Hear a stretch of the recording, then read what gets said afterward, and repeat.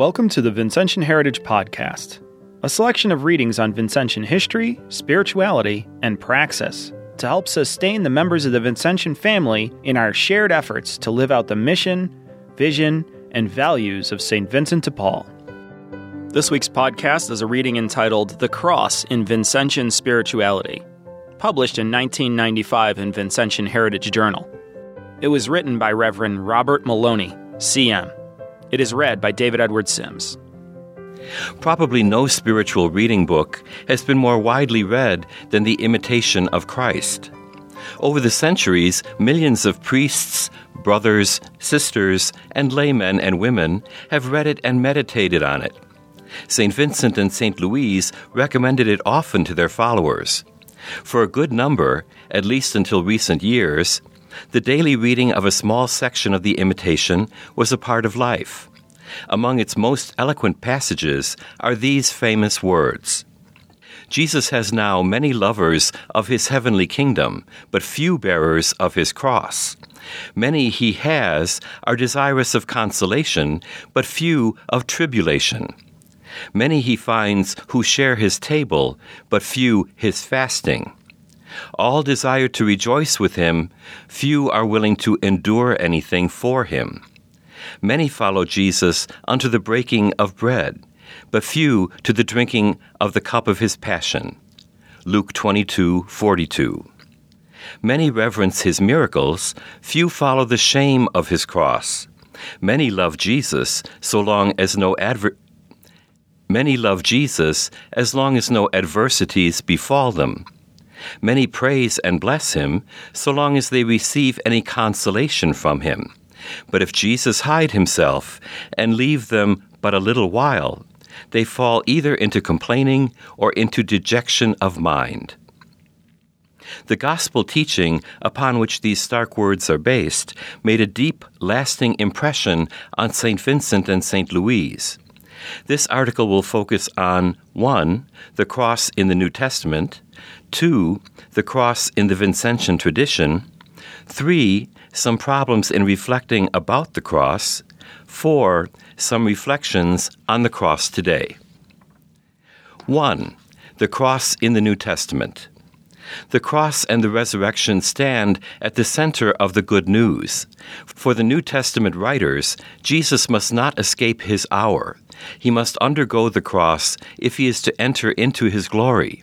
His followers, too, must take up their cross daily. But the cross of Christ, as well as that of his followers, is always viewed from the perspective of resurrection faith. The New Testament returns to the message of the cross again and again. Below, I offer several of the most important texts in chronological order. Some fundamental texts. Galatians 6:14. May I never boast about anything but the cross of our Lord Jesus Christ. Through it the world has been crucified to me, and I to the world. In this early letter, written to the Galatians probably around 54 A.D., Paul enters into combat with the Judaizers, who boast of their circumcision and their observance of the law. He states that no external observance, the law, dietary rules, circumcision, is important. What is important is that one be created anew in Christ. He boasts only about the power of God, who exalts human weakness in the crucified Lord. In an earlier passage of the same letter, he writes, I have been crucified with Christ, and the life I live now is not my own. Christ is living in me. I still live my human life, but it is a life of faith in the Son of God, who loved me and gave himself for me. 2:19 and 20. Here and elsewhere, Paul affirms that through baptism, the Christian has become identified with Christ's passion, death, and resurrection. The person who lives and dies with Christ has a new source of activity at work within him, the glorified Lord, who has become a life-giving spirit. See 1 Corinthians 15:45. Philippians 2:5-11. Your attitude must be that of Christ. Though he was in the form of God, he did not deem equality with God something to be grasped at. Rather, he emptied himself and took the form of a slave, being born in the likeness of men. He was known to be of human estate, and it was thus that he humbled himself, obediently accepting even death on a cross. Because of this, God highly exalted him and bestowed on him the name above every other name, so that at Jesus' name every knee must bend in the heavens, on the earth and under the earth, and every tongue proclaim to the glory of God the Father, Jesus Christ is Lord. Writing probably sometime between 54 and 57 A.D., Paul uses a hymn to present a picture of the self-emptying Christ. This Christ becomes one of us. He freely takes on a slave-like condition and dies the ignominious death of those who have forfeited all civil rights, crucifixion. The self-abandoning act of Jesus receives an active response from God, who exalts him in his resurrection as Lord of the universe. Thus, God's rule over all creation is restored through Jesus' self-emptying. 1 Corinthians 1:18. The message of the cross is complete absurdity for those heading for ruin, but for us who are experiencing salvation, it is the power of God. Addressing the Corinthians around the year 55 A.D., and knowing that the community is being ripped apart by divisions, Paul states that the standards of fallen humanity, the sort of power and the philosophical speculation that the world relies on, are utterly futile. God's power and God's wisdom are revealed in human weakness. The power of suffering love, which human reasoning often fails to comprehend, is the genuine strength of believers. Colossians 1:19 and 20. It pleased God to make absolute fullness reside in him, and by means of him, to reconcile everything in his person, both on earth and in the heavens, making peace through the blood of his cross. In this later text, written in the Pauline tradition, probably between 70 and 80 A.D., the author uses an early Christian hymn to present a cosmic vision of Christ, who works in creation and in the church. Where there is discord, Christ creates peace. He is the ultimate reconciler.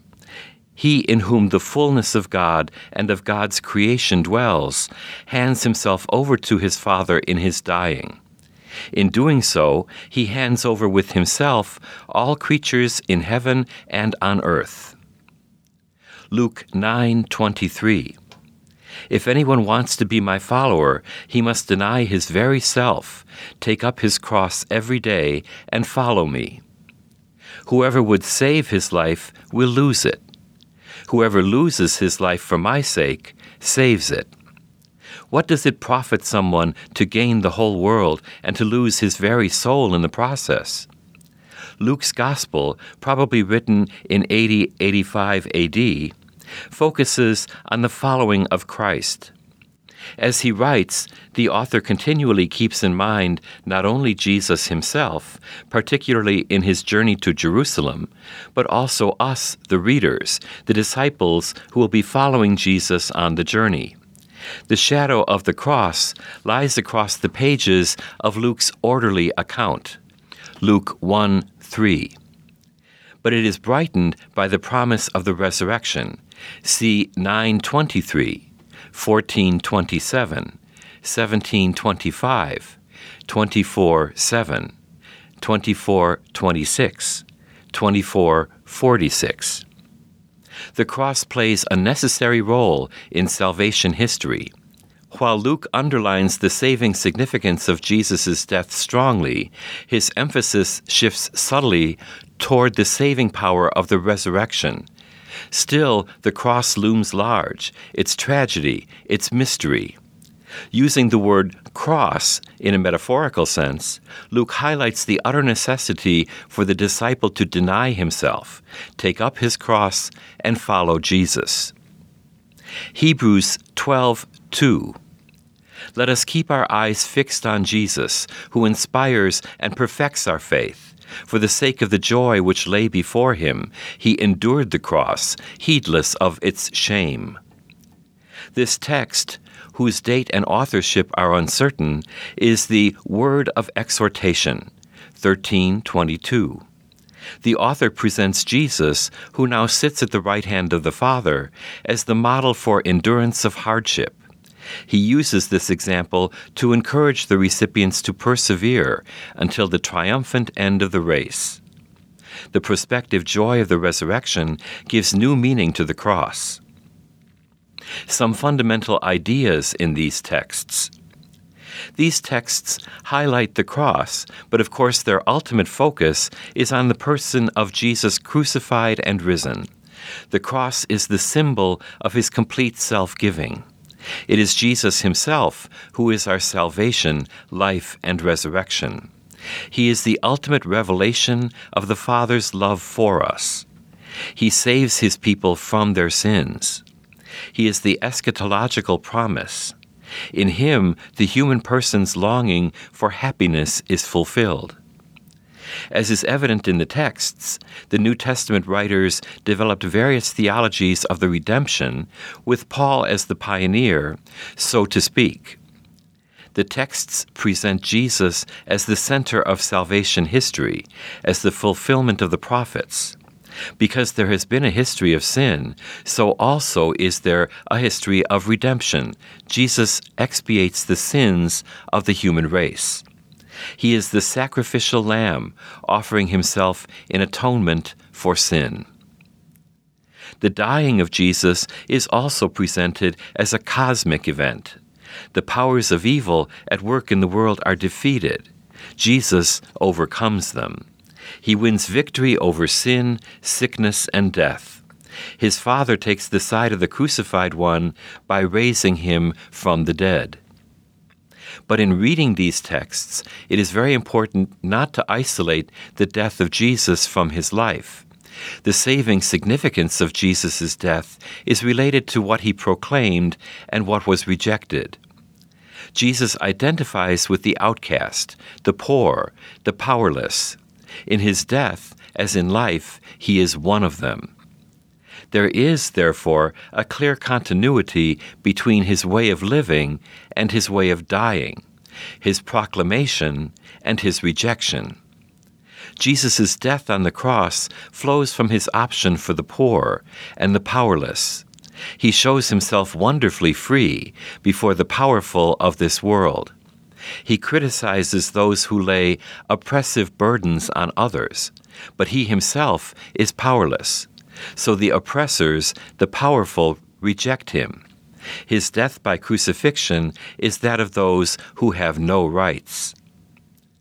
Today we often speak of Christologies and theologies of redemption as having ascending and descending forms. The synoptics, starting with memories of the concrete events here below, follow Jesus' ascent through his life, death, and resurrection to the glory of the Father. In Johannine thought, as in much patristic and medieval Christology, the starting point is above, where the Word is with God in the beginning. Yet in all these theologies, ascending, descending, and many in between, the focus is on the person of Jesus, whose sacrificial love moves him to lay down his life for his friends, his companions both then and now. In addition to this focus on the person of Jesus himself, through the symbol of his cross, there also appears, in the texts cited above, a metaphorical use of the word cross, stemming from the sayings of Jesus. In this usage, the cross refers to the sufferings that the followers of Jesus experience. For the faithful follower, the cross means giving one's life, is to be taken up daily, brings greater riches than saving up one's life, can be borne only through the power of Christ in us, seems foolishness to the world, involves forgiveness of sin, creates peace, is the source of joy and leads to joy. 2. The cross in Vincentian tradition. In this age of hermeneutics, we are increasingly conscious of how much our historical context influences us. Like all of us, St. Vincent and St. Louise were children of their times. In that context, they were well educated, but neither was a speculative theologian. Both absorbed the standard theology of their era. Since they had an abundant measure of common sense, they avoided the extremes of some of their contemporaries. But like their contemporaries, both focus on the cross with little explicit reference to the resurrection. Strange as that may seem to modern ears, it is quite characteristic of 17th century theology in France. The language of symbols. Symbols often say much more than words. They express not only intellectual content, but also the deeply personal, affective undercurrents that words have trouble communicating.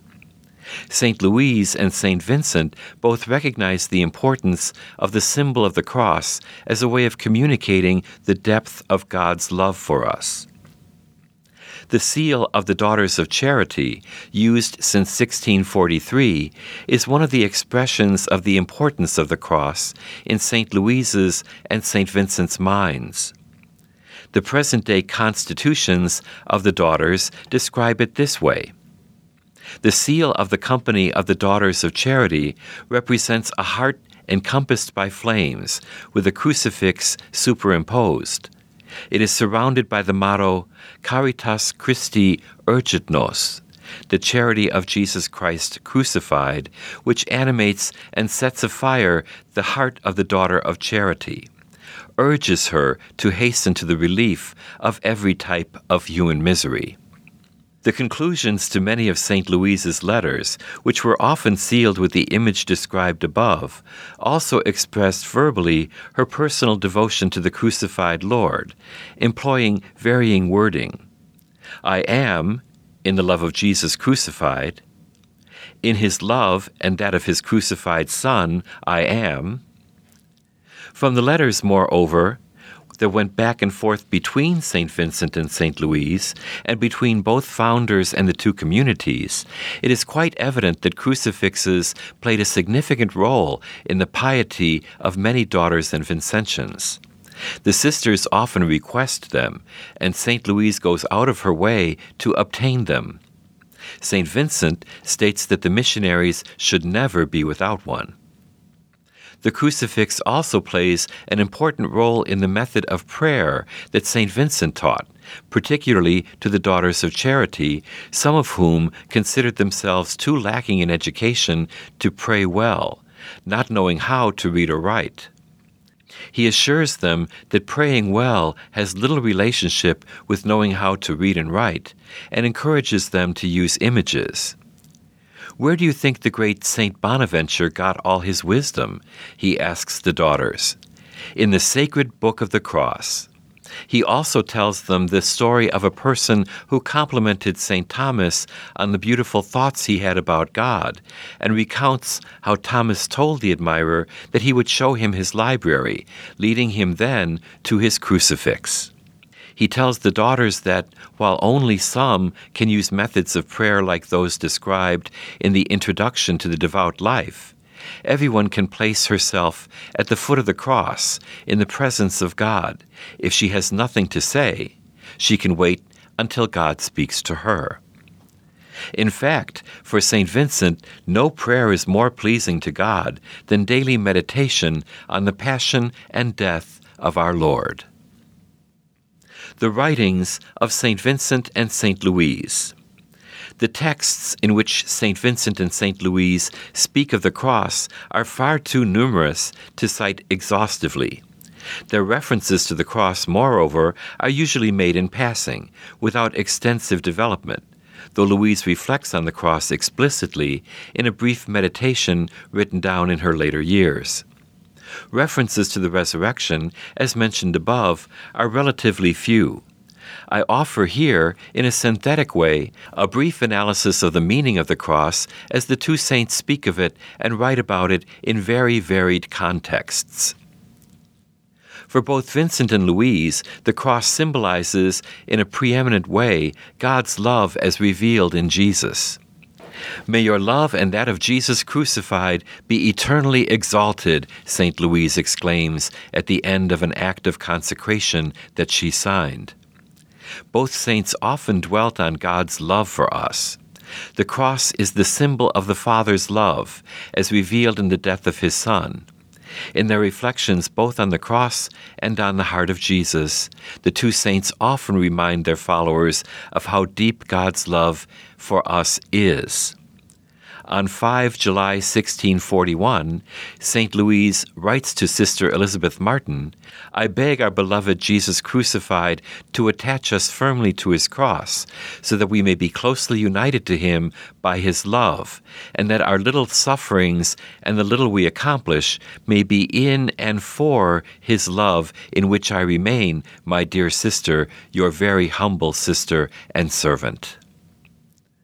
Our Lord had to predispose with His love, St. Vincent writes to Monsieur Portail, those whom He wished to have believe in Him. The conviction of both St. Vincent and St. Louise was concrete and strong. We believe in and love those from whom we sense love. Jesus, in His dying on the cross, reveals God's love in its depths. Love of the neighbor, and particularly service of the poor, will inevitably involve the cross, in the metaphorical sense. In fact, to be a daughter of charity, a daughter of love, means becoming identified with the crucified Lord. Toward the end of his life, St. Vincent writes to Avoy Vigneron, "Receive it, this suffering, as a gift from God's paternal hand, and try to use it well. Help your sister to carry her cross, since yours is not as heavy as hers. Make her remember that she is a daughter of charity, and that she ought to be crucified with our Lord, and submit to His good pleasure, in order not to be completely unworthy of so worthy a Father." He writes to St. Louise during one of her sicknesses, "I learned of your illness upon my return. It has saddened me. I am begging our Lord to restore you to that perfect health which made me so happy the last time I saw you. Well, you are a daughter of the cross. Oh, what a happiness!" In a similar way, St. Louise recognizes that her vocation means identifying with the cross. In a reflection on charity, she writes, "God, who has granted me so many graces, led me to understand that it was His holy will that I go to Him by way of the cross." At a much later period in her life, writing on the pure love we have vowed to God and the need to give ourselves completely to Him, she states, "As proof thereof, I am going to follow you to the foot of your cross, which I choose as my cloister." One could imagine, particularly since there are so few explicit references to the resurrection, that this spirituality could take on rather gloomy tones. This is not the case with St. Vincent. He encouraged the daughters to be joyous, smiling in the service of the poor. Sometimes, though, he had to work at counteracting a tendency toward over-seriousness that he saw in St. Louise, encouraging her, for instance, as she was about to journey with the more ebullient Madame Gousseau. "Please be very cheerful with her, even though you should have to lessen a bit that somewhat serious disposition which nature has bestowed on you, and which grace is tempering by the mercy of God." Their thinking on the cross is closely linked with that on providence. Both saints have a deep devotion to providence. In the course of their lives, they become more and more convinced of God's love for them and grow in confidence that God is always at work in the events that occur, whether joyful or painful. St. Vincent tells the missionaries in the year before his death, "My brothers, you ought to rest in the loving care of His providence. Do not trouble yourself about anything except seeking the kingdom of God, because His infinite wisdom will provide for all the rest." Both he and St. Louise see the cross as a part of that providence. On 26 March 1653, St. Louise writes to Sister Jeanne Lepentre, It is perhaps for that reason, my dear sister, that our Lord inspires you to remain at peace at the foot of his cross, completely submissive to the guidance of his divine providence. It seems to me, my very dear sister, that you have found the philosopher's stone of devotion, when the firm resolution to do his will calms your anxieties. Both saints are quick to remind their communities, during times of trial or calumny, that they are sharing under God's providence in the cross of Christ. Near the end of her life, St. Louise writes to Sister Françoise Carcereau, "We, however, and especially the entire company, must accept this trial as coming from divine providence, as our share in the cross of our Lord, and as an opportunity he has given you to enable all of us to follow him." A year earlier, St. Vincent had published a similar statement in the Common Rules he gave to the Congregation of the Mission. If divine providence ever allows a house or a member of the congregation, or the congregation itself, to be subjected to or tested by slander or persecution, we should ever praise and bless God and joyfully thank him for it as an opportunity for great good coming down from the Father of lights. Those who are united with Christ crucified live by the power of God. In her Thoughts on the Cross, St. Louise exclaims, "O Holy Cross, O suffering, how amiable you are, since the love of God has given way to you in his Son, to gain through you the power to give paradise to those who had lost it by pleasure." It is only when one is willing to die with Christ that one finds the strength to live as his follower. Conversely, it is only by living with Christ that we learn to die. Remember, Father, St. Vincent writes to Monsieur Pertale, that we live in Jesus Christ, by the death of Jesus Christ, and that we ought to die in Jesus Christ by the life of Jesus Christ, and that our life ought to be hidden in Jesus Christ and full of Jesus Christ. And in order to die like Jesus Christ, it is necessary to live like Jesus Christ. Real holiness flows from the cross, where the power of God works within us. In the midst of her worries about her son, St. Louise asks St. Vincent, "Do me the charity of asking our good God that through his mercy my son may participate one day in the merits and death of Jesus crucified, the living source of all holiness." In a touching letter to Jean Lepintre, she also writes, "Tell our sisters that the people of Nantes are clamoring against them more than they know, and in important matters. However, it is the evil one playing these games that he will not win, provided they gather together and unite near the cross, like chicks under their mother's wing while the owl lies in wait." St. Vincent, in speaking to the missionaries about the martyrdom of Pierre Bourgogne, states, "Courage, my brothers. Let us trust that our Lord will strengthen us in the crosses that come to us, great though they may be, when he sees that we love them and that we have confidence in him." It is a privileged way. Both saints are utterly convinced of this. They repeated it to each other and to their followers.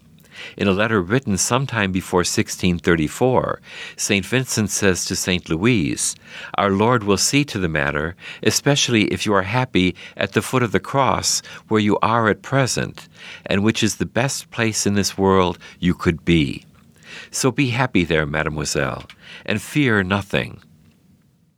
In a letter that combines several of the themes described above, St. Louise writes to Charlotte Royer, using language reminiscent of the Imitation of Christ.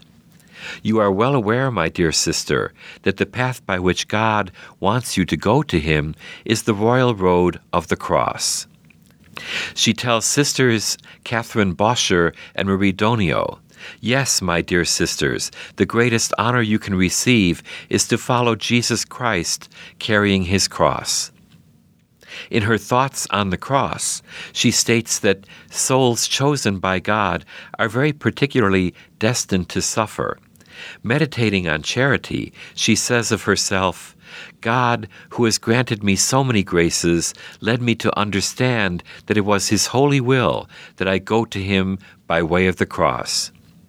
His goodness chose to mark me with it from my birth, and He has hardly ever left me at any age without some occasion of suffering.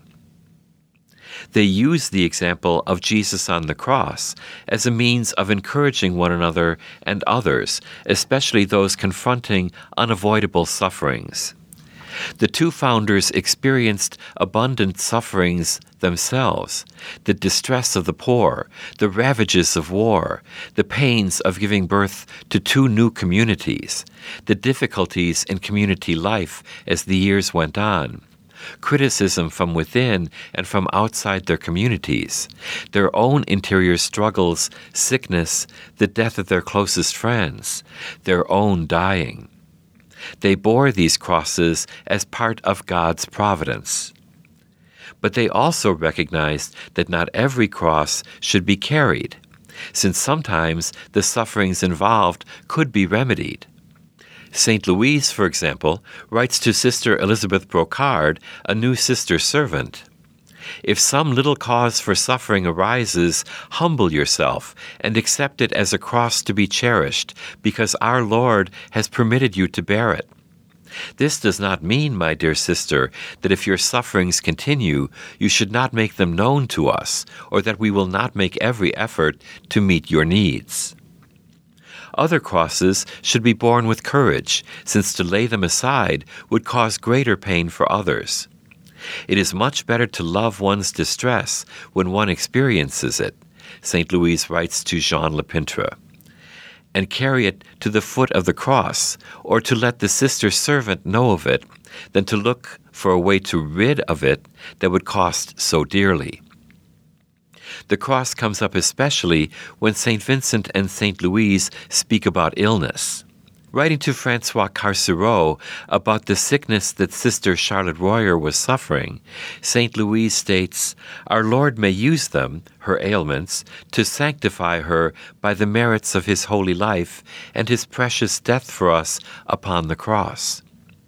In describing the death of Barbe Angeboost, she writes, "During her illness, God honored her by the most excellent marks of a true Christian woman and servant of God, by granting her the grace to conform her will to His, to raise her thoughts frequently to Jesus crucified, and to practice great patience."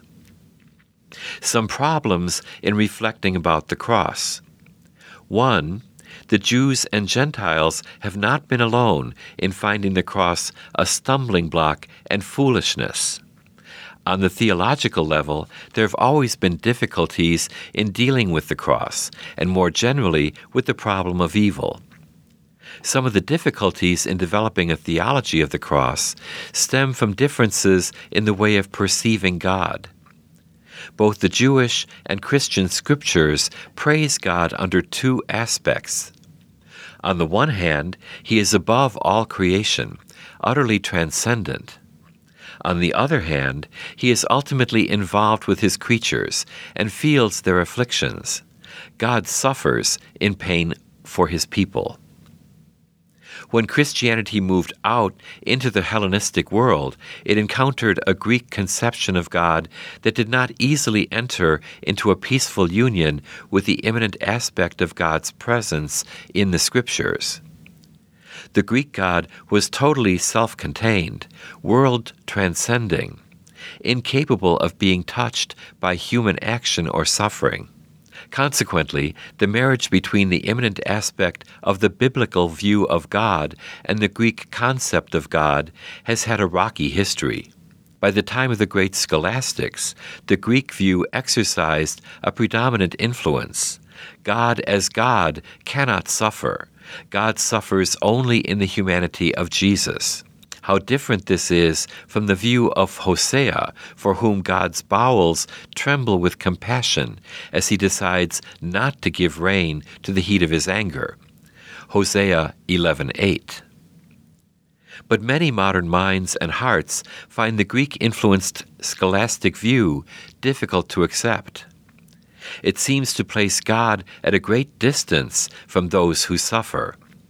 In the 1940s, shortly before his death, Dietrich Bonhoeffer wrote that only a suffering God can help. In the 1950s, Jacques Maritain stated, "We need to integrate suffering with God, for the idea of an insensitive and apathetic God is revolting to the masses." In the 60s and 70s, a series of essays by Karl Rahner further explored the question. In the 1980s, both sides of the problem were given clear, forceful presentations in Jürgen Moltmann's The Crucified God and Edward Schillebeeck's books Jesus and Christ. Moltmann seeks to articulate a theology of a suffering God. God suffers, Moltmann holds, not out of a deficiency in his divine nature, but because he freely chooses to be affected by what affects others. Schillebeeck's, on the other side, in an approach closer to the classical tradition, holds that God does not suffer. Rather, he resists evil in Jesus and is in solidarity with those who suffer, overcoming suffering through his compassionate presence. This presence is mediated sacramentally in Jesus and in those who, sharing Jesus' life, resist injustice. Whatever side of the debate one might sympathize with, out of all this literature has flowed another title for Jesus, Jesus, the Compassion of God. 2. On a theoretical, practical level, there is a perennial danger, by no means absent today, that the cross might sometimes be used as ideology, that is, as an argument for justifying oppressive behavior. In an unjust society, for example, it can be used as a tool to motivate the poor to accept injustice silently. In the years following the Medellin Conference in 1968, a strong critique developed among theologians, particularly in Latin America, about the role theology and popular piety have played in supporting situations of injustice. Might not an overemphasis on the crucified, dead Christ, who has gone meek as a lamb to the slaughter, legitimate suffering as the will of God? Does it not cultivate a mentality that says, accept the cross meekly and you will receive eternal life? And does this not work to the advantage of the oppressor? Surely, on the contrary, Christians must labor for the well-being of all and for liberation from structures that favor the few over the many, the rich over the poor, one racial or social or religious group over others. In fact, liberation from oppression is one of the signs of the kingdom. The Christian cannot, therefore, stand by in silence in the face of injustice. Rather, he must be willing to suffer for justice' sake. While one must certainly distinguish between material progress and the advent of the kingdom of God, nonetheless, the life of the kingdom, already at work in believers, moves the Christian to work to bring glad tidings to the poor, to proclaim liberty to captives, recovery of sight to the blind, and release to the prisoners. Luke 4:18. Unfortunately, oppressive ideologies can be present not only in civil society, but in the church and religious life too. Acceptance can be eulogized rather than constructive criticism. Voices that call for repentance or needed changes can be marginalized or silenced. 3. There is a third problem that can arise on the personal, ascetical level, that of distortion in the practice of asceticism. In the Vincentian tradition, self-imposed crosses are always to be used in moderation. They must always be seen as a function of one's apostolic and community goals. They should help us to serve the poor well, to live together well, to pray well. It was clear to St. Vincent and St. Louise that life's most important crosses need not be constructed. They impose themselves. That is not to say that there is no place for personal discipline and for widely chosen practices that involve us in self-denial in order to reach the goals set before us. It is to say, however, that self-imposed mortifications must be tailored to the vocation of members of apostolic societies. 4. Some reflections on the cross today. From what has been written above, I trust that it is evident that devotion to the cross is not merely an optional private devotion or a personal ascetical practice. Rather, it touches on the core of the good news, since the cross is the symbol of Jesus' saving love. The historical reality of the cross is at the center of Revelation. It is the sacrament of God's love for the world and of the fullness of human response to that love. The cross of Christ, therefore, stands not at the periphery of Christian life, where it might be listed among a series of devotions. Rather, it stands at the very core of the Creed. He suffered under Pontius Pilate, was crucified, died, and was buried. He descended into hell. The third day he rose again from the dead. The symbol of the cross, so central to the good news, speaks to our age as to every age, but with different concretizations. It says forcefully to us at least the following. The crucified Jesus, in his suffering love, stands at the center of our faith, raised up by the Father, fully alive.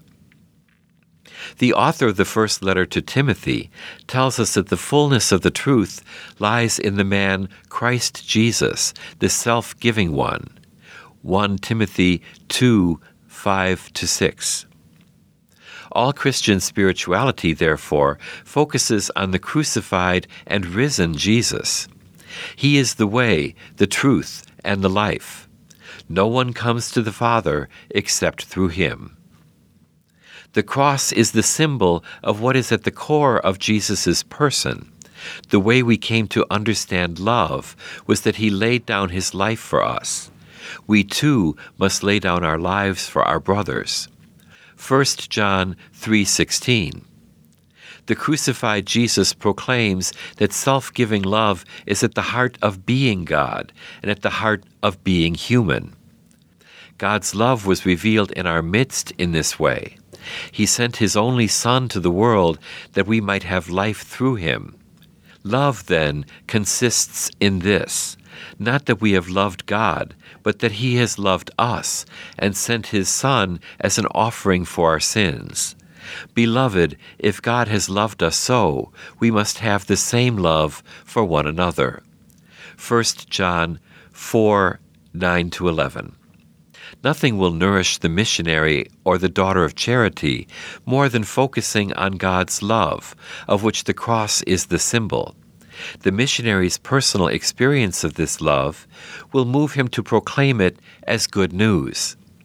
The daughter of charity's personal experience of this love will move her to share it as healing.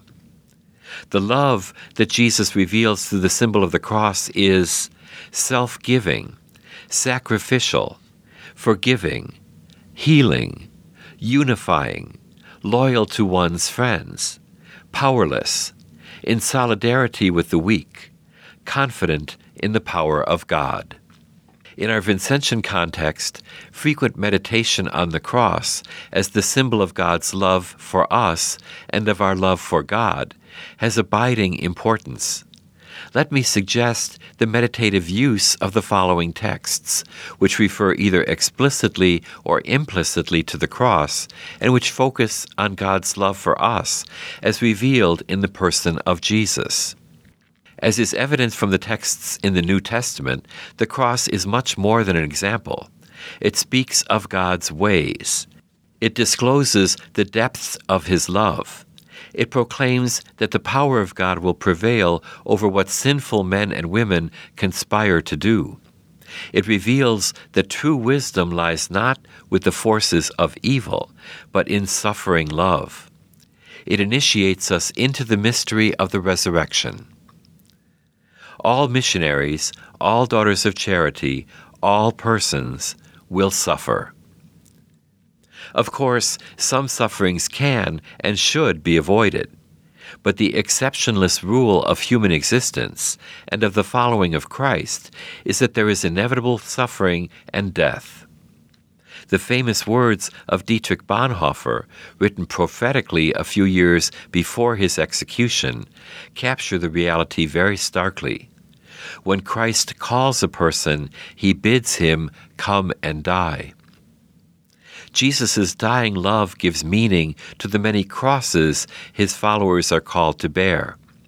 In the life of a missionary and a daughter of charity, therefore, let me suggest that the cross today, in the following of Christ, may take the following forms especially: laboring daily and perseveringly in the service of the poor, sharing the helplessness and pain of the marginalized, standing with the abandoned and suffering in solidarity with them for justice' sake, witnessing to gospel values in a non-supportive context, accepting events that displease us but that we can do nothing about, sharing some of the privations of the poor, bearing sickness, our own and that of others, coming to grips with aging, enduring the death of friends, experiencing one's own dying. Confronting inevitable suffering and death has always been and will always be a formidable task, but in an age that creates expectations of immediate gratification, the challenge becomes all the more difficult. Hard as it may be to accept, and though one may put this same truth in much more positive terms, dying is the focus of Christian spirituality, dying in order that one might live. One may surely dispute in examining the imitation of Christ whether certain concrete practices described in the New Testament can be demanded of each Christian: going into the desert, spending the night in prayer, Jesus' actual way of practicing poverty. But this predisposition is certain. Every Christian at all times follows Jesus by dying with him. Following Jesus has its ultimate truth and reality and universality in the following of the crucified. The following of the crucified Lord is the supreme act of faith. It is a surrender in hope and love into the incomprehensible mystery of God. The crucified Lord suffers in crucified persons and in the crucified peoples. Sin continues to work in our times, crucifying the Lord of history. The Vincentian and the daughter of charity see the crucified every day, but it is easy for the world to forget them. The 5.7 million people of Haiti, who have been so poor for so long that their plight is no longer news. The 2.5 million Bosnian refugees who are victims of ethnic cleansing. The 1.5 million Somalians on the edge of death by starvation. The challenge is to recognize the disfigured, crucified Lord and, like St. Vincent and St. Louise, to raise the consciousness of others to their plight. Contemplation of the crucified Lord cannot remain merely a pious exercise, nor can it be simply meditation on a past event. The Lord lives on in his members. He is crucified in individual persons and in suffering peoples. The call is to see him and serve him there. One of the great gifts of the two founders was the ability to recognize Christ in the face of the suffering and to mobilize the energies of others in their service. They were extraordinary organizers. To aid the most abandoned of their time, they gathered together rich and poor, women and men, clergy and laity. They knew, to bring the eloquent phrase of John Sobrino, that the crucified peoples bring salvation to us as we labor to take them down from the cross. We are evangelized by the cross, and we evangelize by the cross. Jesus' dying love is at the center of the good news. It is the source of our deepest hope. He laid down his life for his friends, for us. The cross in the New Testament is always seen in light of the resurrection. Without the resurrection, the cross remains darkness. But equally in New Testament faith, there is no resurrection without the cross. The cross of Christ, therefore, stands with the resurrection at the center of the good news we believe in. Together, they tell us how deeply God loves us. They evangelize us. Yet, besides the cross of Jesus, the crosses of his members can evangelize us too. Our lives can be transformed by the suffering love of Jesus' followers, who fill up his sufferings in their bodies, the sick who bear illness with courage, the grieving who hope against hope, the dying who clearly trust in the resurrection. And does not Jesus evangelize us through other, more anonymous crosses? The anguish of the starving in Africa, the deaths of the countless martyrs and desaparecidos in Latin America, the loneliness of AIDS victims or street people, the pain and abandonment of the elderly. Do not these crosses, too, call us outside ourselves to solidarity with the suffering? Do they not proclaim to us that the heart of the gospel lies in compassionate love for the most abandoned? Do they not draw us out of our isolation toward self-giving love? The crucified peoples have much to teach us: pardon for their oppressors, hope in seemingly hopeless circumstances, willingness to share the little they have, gratitude for the presence and support of others, and in the words of Puebla, solidarity, service, simplicity, readiness to receive the gift of God. They evangelize us from the cross. It is only when we have been evangelized by the cross that we too can evangelize by preaching the message of the cross. The foolishness of the cross will be credible on our lips only if we have learned its wisdom from sharing in the suffering of our brothers and sisters. Have we learned to preach the cross without sounding hollow? Do our lives say that the cross has meaning? Do we find simple, clear words that encourage the suffering, or gestures that console the afflicted? Within this much larger context, the self-imposed crosses that we often call mortifications play a functional and sometimes important role. From a theological perspective, today we recognize, perhaps more than ever, though a long theological tradition has expressed this truth in varying ways, that death does not coincide completely with a final medical declaration. Dying occurs gradually throughout life. It reaches its completion only at the end, and even there, its precise occurrence is difficult to define. It was natural, therefore, that Christian piety, especially as it recognized that few would actually literally be crucified with Christ, should seek to live out the following of the crucified Christ in life.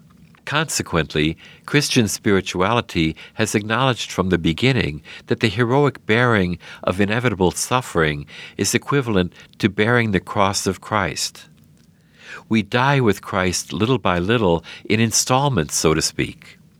The concrete challenge, therefore, is this: since these sufferings prefigure our death, are we able to abandon with resignation what is taken from us, accept twilight as promise of an eternal Christmas full of light? Other crosses are taken on voluntarily, or at least more or less so, for a variety of ascetical reasons which cannot be treated at length here. St. Vincent and St. Louise both recognized the value of such practices while warning their followers that they must always be used with discernment and moderation. The goal of such practices is to help the missionary or the daughter of charity live a fuller life by dying and therefore living more fully.